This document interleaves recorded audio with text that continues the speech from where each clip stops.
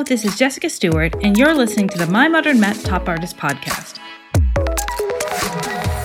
While we wait for Season 2 to start next week, we have a very special episode in collaboration with the Art Curious podcast. Art Curious is a bi-weekly show exposing the unexpected, the slightly odd, and the strangely wonderful in art history. Created and hosted by Jennifer Dossel, who is a curator of modern and contemporary art at the North Carolina Museum of Art, it's made many best of podcast lists since it began in 2016. Over on My Modern Met, we love talking about art history, and so jumped at the chance to collaborate with Jennifer because she really shows just how vibrant and lively the history of art is. From diving into pieces of art that shock, to our current season, which talks about cursed art, the podcast proves that life is stranger than fiction when it comes to the art world. For today's show, we're joining forces to talk about art history moments that have made an impact in celebration of our upcoming Season 2, which will see us sitting down with contemporary artists who are making an impact with their art. Over the course of the episode, we'll look at 4 significant moments, and then on August 9th, the discussion will continue over on Art Curious, where we'll tackle 4 more together. So, after you listen to the show, make sure you go over and subscribe to Art Curious. Let's dive in. Hi, Jennifer. How are you? We're super excited about this crossover with Top Artist and Art Curious. I am so excited to be here. Thank you so much for collaborating with me. Yeah, as an art historian, I really love your podcast and how it shows people just how interesting history can be.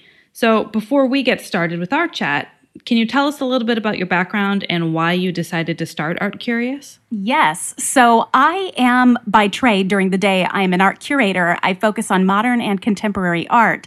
And I typically meet a bunch of people just in my daily travels who tell me that they are either such huge fans of the museum, they love art, they're there all the time, or I meet people who say, oh, I'm only here at the museum today because I heard they have a really good hamburger, or, like my mom made me come, that kind of thing. I know those are kind of ridiculous impressions, but I don't meet a lot of people who seem to fall in the middle. So I always thought, well, I understand your frustration that you think art is a little bit boring, because I used to feel the exact same way before I got introduced to the world of art history. For me, I really decided that getting into art with a really good story was what was most intriguing to me.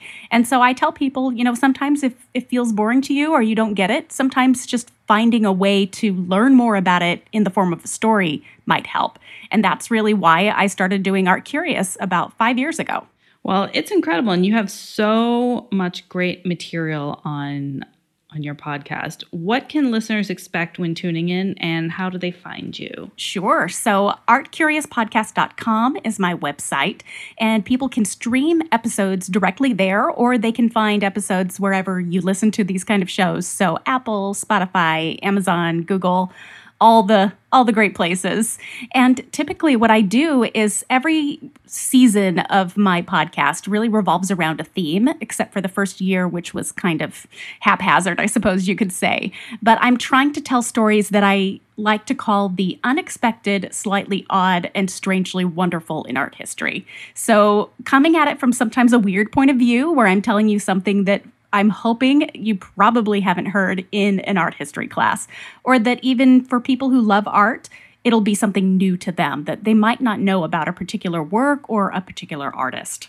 Well, it's really interesting that when we started brainstorming ideas, it was pretty easy to agree on a lot of things to talk about. So Season 2 of the Top Artist podcast is all about artists who are making an impact now. So we're going to dive in and unravel some great artists and art moments in history that have made an impact. And of course, the list we made went on and on and on. Yes. More than we'll be able to cover in this episode and the episode that everyone needs to go in and tune in to Art Curious to hear about the rest of. But I'm super excited to talk to you about these great moments. Me too. Let's do it. Let's do it. So first one, since the Top Artist podcast covers contemporary art, I thought it would be nice to cover, for the most part, more modern art. And to start, let's talk about one artist who used his work to make a big change in society. And I'm talking about an American photographer and sociologist, Lewis Hine. So for Hine, the camera wasn't just a way to create fine art, but it was a tool to enact change, which I think is a really incredible thing that he seemed to acknowledge at a very early time, because we're really talking about the early 1900s, what a powerful instrument he had on his hands. Hein actually studied sociology, and later he taught at the Ethical Culture School in New York City.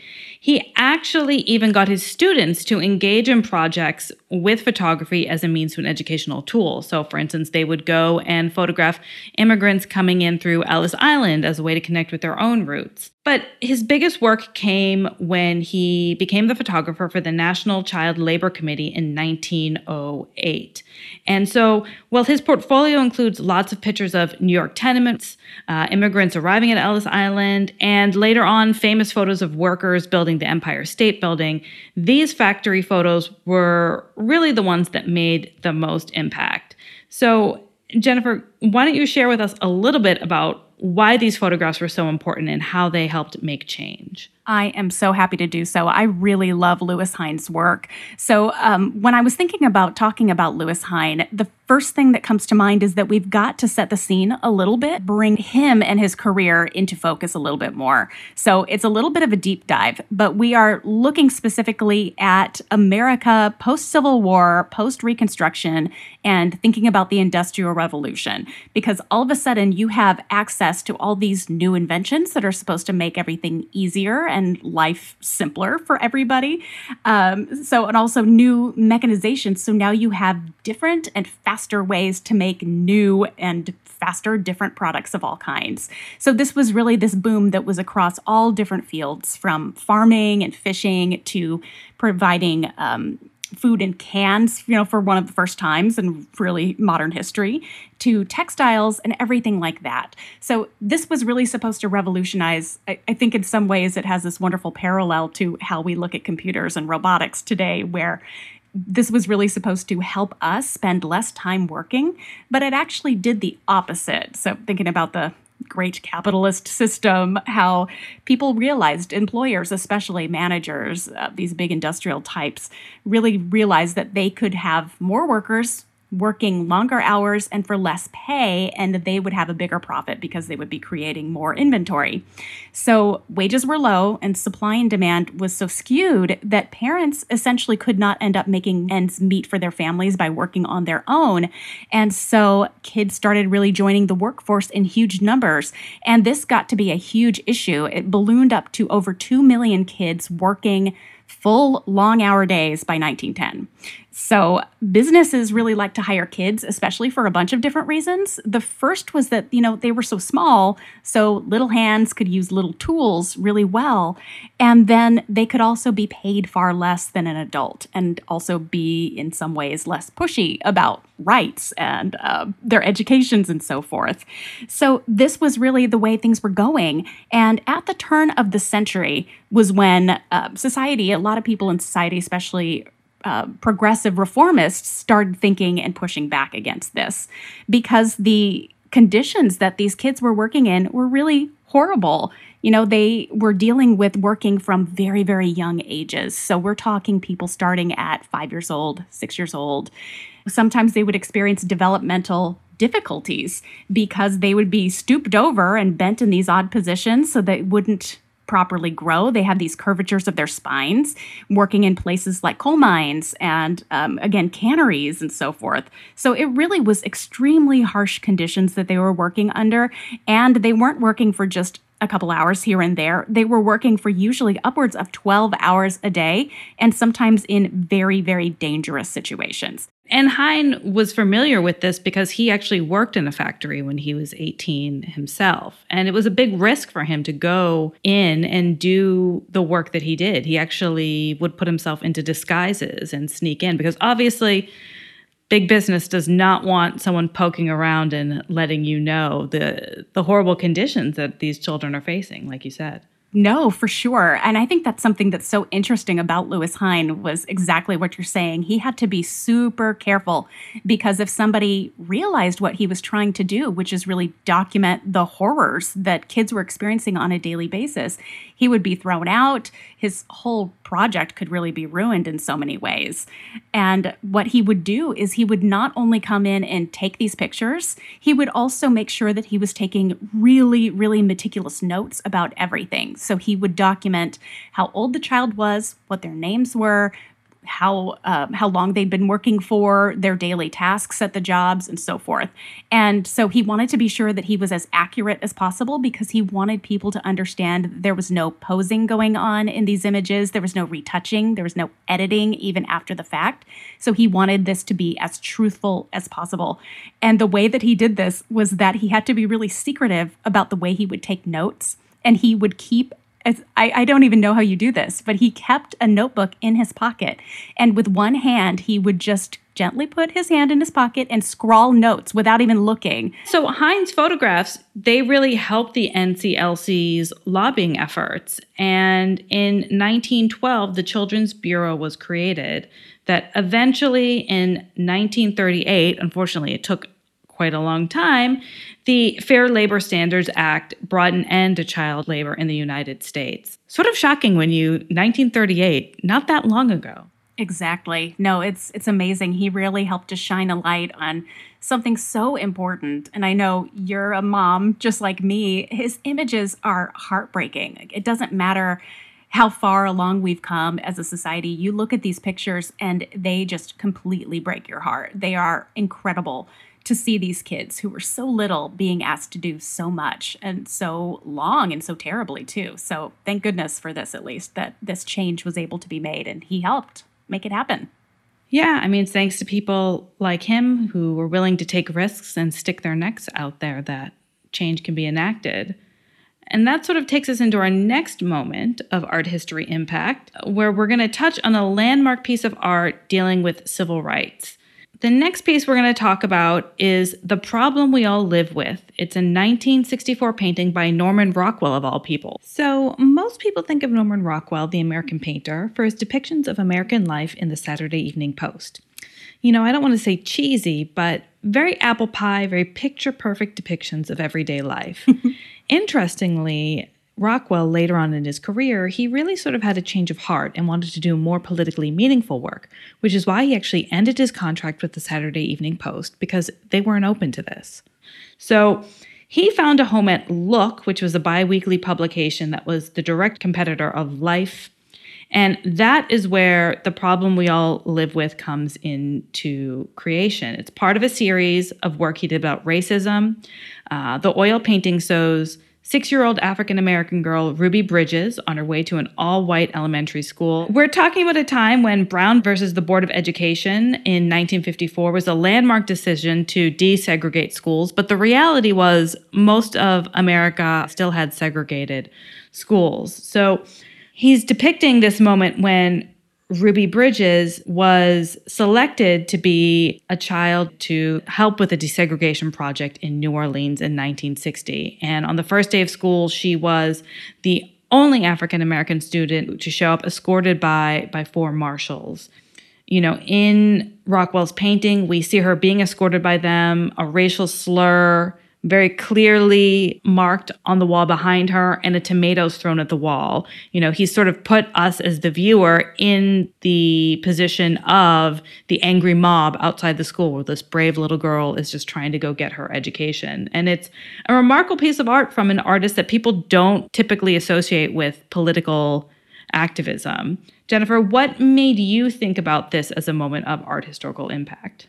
I really love this story, so much so that I actually wrote a chapter about Norman Rockwell's civil rights paintings in my book, Art Curious, that came out last year, because I am completely with you. I grew up looking at images from the Saturday Evening Post with my grandfather, and we loved just laughing at Norman Rockwell images. And I agree with you. I think cheesy is one of the words that's so apropos in many ways.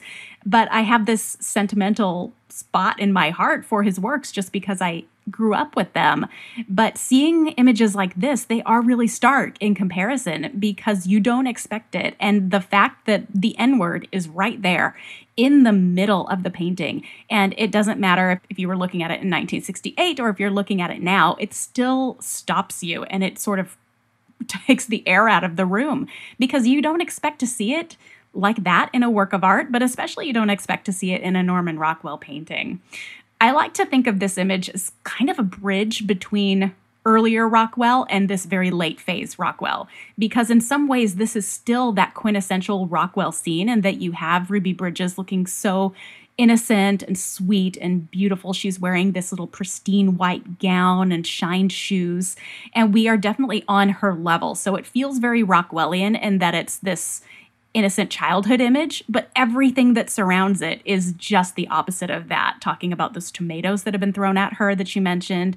We don't even get to see the marshals except their legs. It's just our focus is completely drawn in purposefully on Ruby Bridges, and it just stops you. It's an amazing image. And then it's also amazing to know that this was something that Rockwell wouldn't have done, or really would not have been able to do, as you mentioned earlier when he was working for the Saturday Evening Post, because they specifically said that there should not be any representation of anybody of color unless they were in a subservient position. So that's why in a couple of cases you'll see, Black waiters or people working on trains. There's a really famous image of a Black waitstaff person on a train that's a kind of an endearing person, but it was an actual thing that was asked of him, was only to really show white America in many ways. And that did not sit well with Norman Rockwell. And his third wife was very progressive. And so I think she really urged him to take this big step. So, I've got to recommend this to so many people because Norman Rockwell was being kind of ballsy here. He was really breaking with how we know. Oh, yeah. Yeah, I mean, this is different from any Norman Rockwell that came before. So it's really shocking and kind of awesome that he did this. Oh, yeah, and he received a lot of hate mail for the piece, people telling him he betrayed the white race.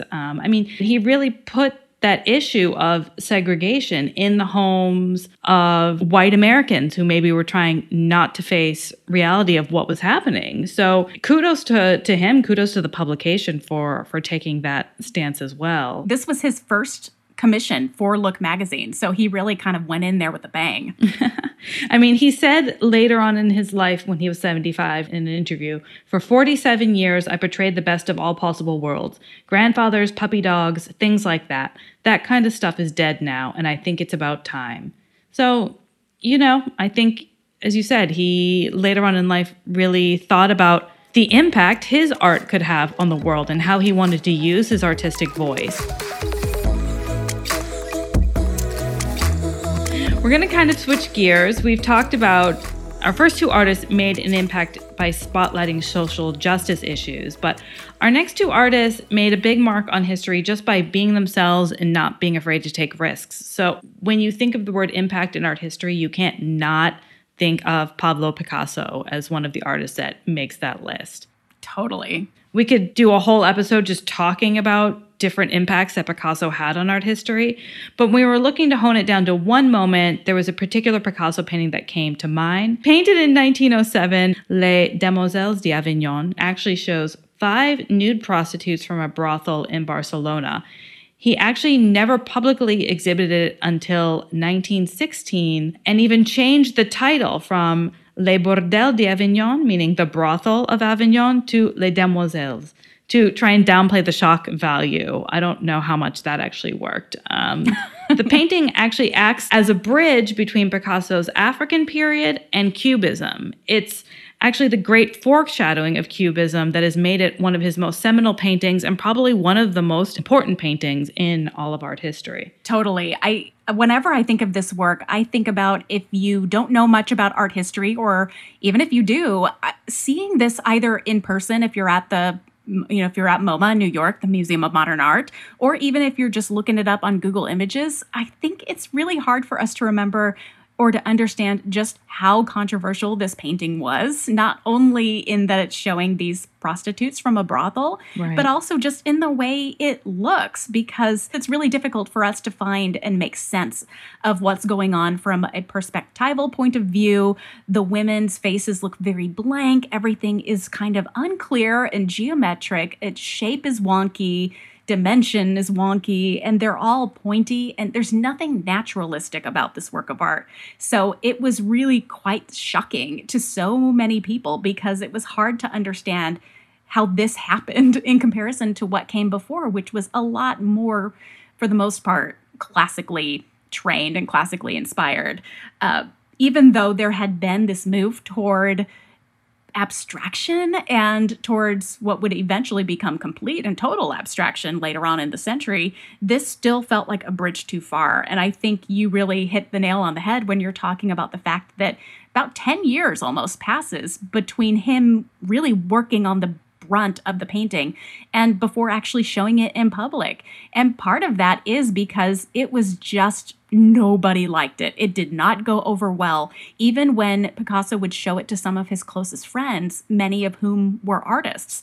Like there's this famous story that when Henri Matisse came in, he hated it. And he specifically sort of was like, is this a joke? Are you trying to razz me? Because he thought it was so awful. And the same thing went for Georges Braque, who would eventually go on, with Picasso to really be one of the dads of Cubism. He basically walked out of the room because he thought this was horrible. So it wasn't one of those issues where you're like, oh, the general public just doesn't understand. This was something that even artists who were really engaged in the same kind of environment and topics, they didn't get it either. It was really shocking. Well, it just goes to show how progressive Picasso was. And like you said, it's hard for us to imagine what the taste was at the time, and that something like this was just visually unfathomable. I mean, you're coming from a very, very classical place, and there's not much break with that. And the fact that it's abstraction with the figurative. So it's not abstraction, I'm just, putting geometric shapes. I'm making people that you recognize are people, but why do they look like that, Yes. But Picasso is so studied that he can get away with it. I mean, he has such a great background. He actually made hundreds of preparatory sketches for this painting. And I think you talking about the controversial elements, but also how studied Picasso was. Picasso was such an amazing student of art history. And there are so many examples of this throughout his life where he is looking to specific works of art or specific painters. He would go to the Louvre all the time to look at particular works by Delacroix, for example, that he just loved. And so thinking about him trying to mix up art history a little bit in this way is really kind of amazing, because any sort of nude, slightly risque scene, like a scene of a woman in a brothel, for example, I'm really thinking Manet right here, is that you usually kind of couch it in mythology or in some kind of more acceptable story. So in the past, you would have called these women, goddesses or Venus of some sort. Right. But again, as you mentioned, specifically at the very beginning, before the title got changed, he specifically said, this is from the bordello of Avignon. So he was like, no, these are prostitutes. And I'm telling you right out, I'm not sugarcoating any of it. So ballsy in every single way, for sure. Yeah, and that's something that will continue throughout his career. With this painting, you can really mark before and after when you look at the history of art. Yes. And there's not very many artists that have that impact, not very many single works that it really is such a clear break. And that's part of, what made Picasso such a genius. And I feel like it doesn't matter how you feel about Picasso as a person, because, he was such a misogynist. So it's hard for me to like him as an individual. But I guess many people were like that. Sure. But the influence that he's had on art, it's just, you can't have anything but, I think, respect for what he ended up doing in so many ways. For sure. As we wrap up our discussion of the first part of Impactful Moments, we're going to dial back the clock a little bit. I personally, my art history focus was on the Renaissance and Baroque art. I live in Rome. So there's no way that I couldn't mention this artist. When I was studying, there were very few women that were ever mentioned. In fact, really, I can only think of one. And that is going to be our next impactful moment. So we're going to talk about Artemisia Gentileschi. She was the daughter of an accomplished painter. So this was probably the only reason she was really allowed to partake in artistic training herself, which was quite uncommon in the 17th century when she was active. You really had to have a male family member in order to be allowed in the studio to do the inner workings. But she took full advantage of that. And from about 1610 until her death in 1656, she had international clients. She went to England. She was with the court of Charles I. She was also the first female member of the Florentine Academy of Fine Arts. Members in the past include Michelangelo. Her work is just so impactful for the representation that it presents and the major historical and religious paintings that she was putting out, which at the time were sort of the apex of art history. You had really made it if you were producing that sort of work. And that legacy, continues. Her work is still highly valid today. And I feel like even just in the last few years, there have been tours announced specifically of solo exhibitions of her work. So I feel like even now more than ever, she's been so lauded by the general public. Like, this is one of the names of the few non-modern or contemporary women artists who people are really just beginning to understand and recognize her name. It's amazing.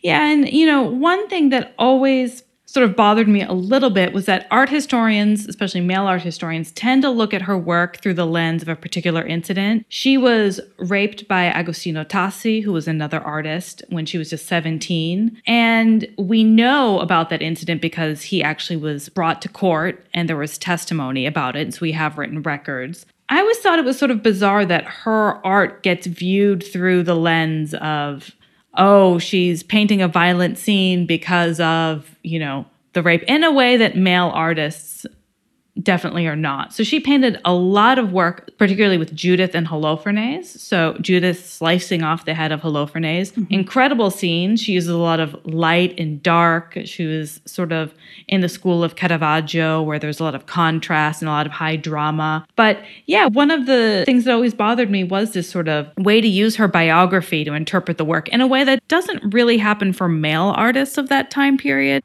No, I completely agree with you. I see things both ways because I totally agree that this isn't something that is used very often, this biographical reading. But then I also understand that there seems, who knows how clear this actually really is or how truthful this is. But some historians, women and men, have said that they can see visual links between Judith in this case as looking maybe similar to the way Artemisia did. And some people also say that Holofernes looks similar to the way that Agostino Tassi did. So again, I don't know how much of that is conjecture, but there's some wish fulfillment that people like to ascribe to this because Tassi, as you mentioned, there was this horrible trial. Yeah. It lasted for over 7 months, and it seems like from the records that Artemisia was basically on trial almost as much as Tassi was because she was forced to basically undergo torture in order to verify that she was being a truthful witness or a truthful person, that what she was saying, asserting was happening, actually did happen. And they figured that if they bound her fingers so tightly that eventually, if it hurt too much, that she would confess that this was all a trumped up charge, which did not happen, obviously. She stuck to her story because this is what happened to her. Right. But even after he was convicted, he never actually had to perform any sentence. There was nothing that was done for this. So there was this, I guess, a sense of injustice, or at least one that we as historians or even just general people are carrying with it today. So I can see why we want it to be wish fulfillment. Whether or not it is, it's something that we want. Certainly, if it is, that is another incredible moment in history because in art of that time, artists are not using their personal biography to inform their work. Of course, you have little things here and there where you can see sly digs. Michelangelo, The Last Judgment, had to get digs in here and there. But you're not seeing what this would be, which would be, okay, I'm going to take my emotion, my rage, and I'm going to put it into the artwork. Because she paints this scene of Judith and Holofernes many, many, many times, and it gets increasingly bloodier each and every time. I think something that people often forget is that this was a very popular scene to have in paintings at the time. You're talking about Caravaggio. Yes. The Baroque was really all about getting things to be as dramatic as possible. And what is more dramatic than the scene of a guy getting his head lopped off? Like, that is extremely dramatic. So it wasn't just her that was creating this work. Caravaggio did another version, and really one that kind of established this bloody precedent. And tons of people, both before and after Artemisia Gentileschi, created this kind of scene. It was a really standard art historical representation. So, yeah, it's really interesting. But hers is quite bloody. I do like it because of that, though, because she adds this element of realism. So many images of Judith in the past would kind of shy away from the actual dirt of what was happening. So you'd see Judith kind of really benignly holding this severed head after the fact. So it really was the Baroque artist that kind of came in there and said, we're missing the really good part of the movie, for example. Right. So it's like, let's bring in the actual beheading. Yeah, it makes her an active participant and, makes her a strong female participant in the painting in a way that, as you said, most male artists were not doing. Yeah, sort of daintily posing with the head, as one does. Yes, of course, always, every day. But yeah, you're right. I mean, even Caravaggio beforehand, his Judith, it feels like she's kind of setting herself aside and very daintily cutting off Holofernes' head, and she has this just tiny little wrinkle in her brow. Whereas Artemisia has both women, both Judith herself and her handmaiden, kind of getting in there, and you can see their arm muscles bulging. Their hands get dirty. So you don't have that distance that so many of the other artists who came before really put between their ladies and the action.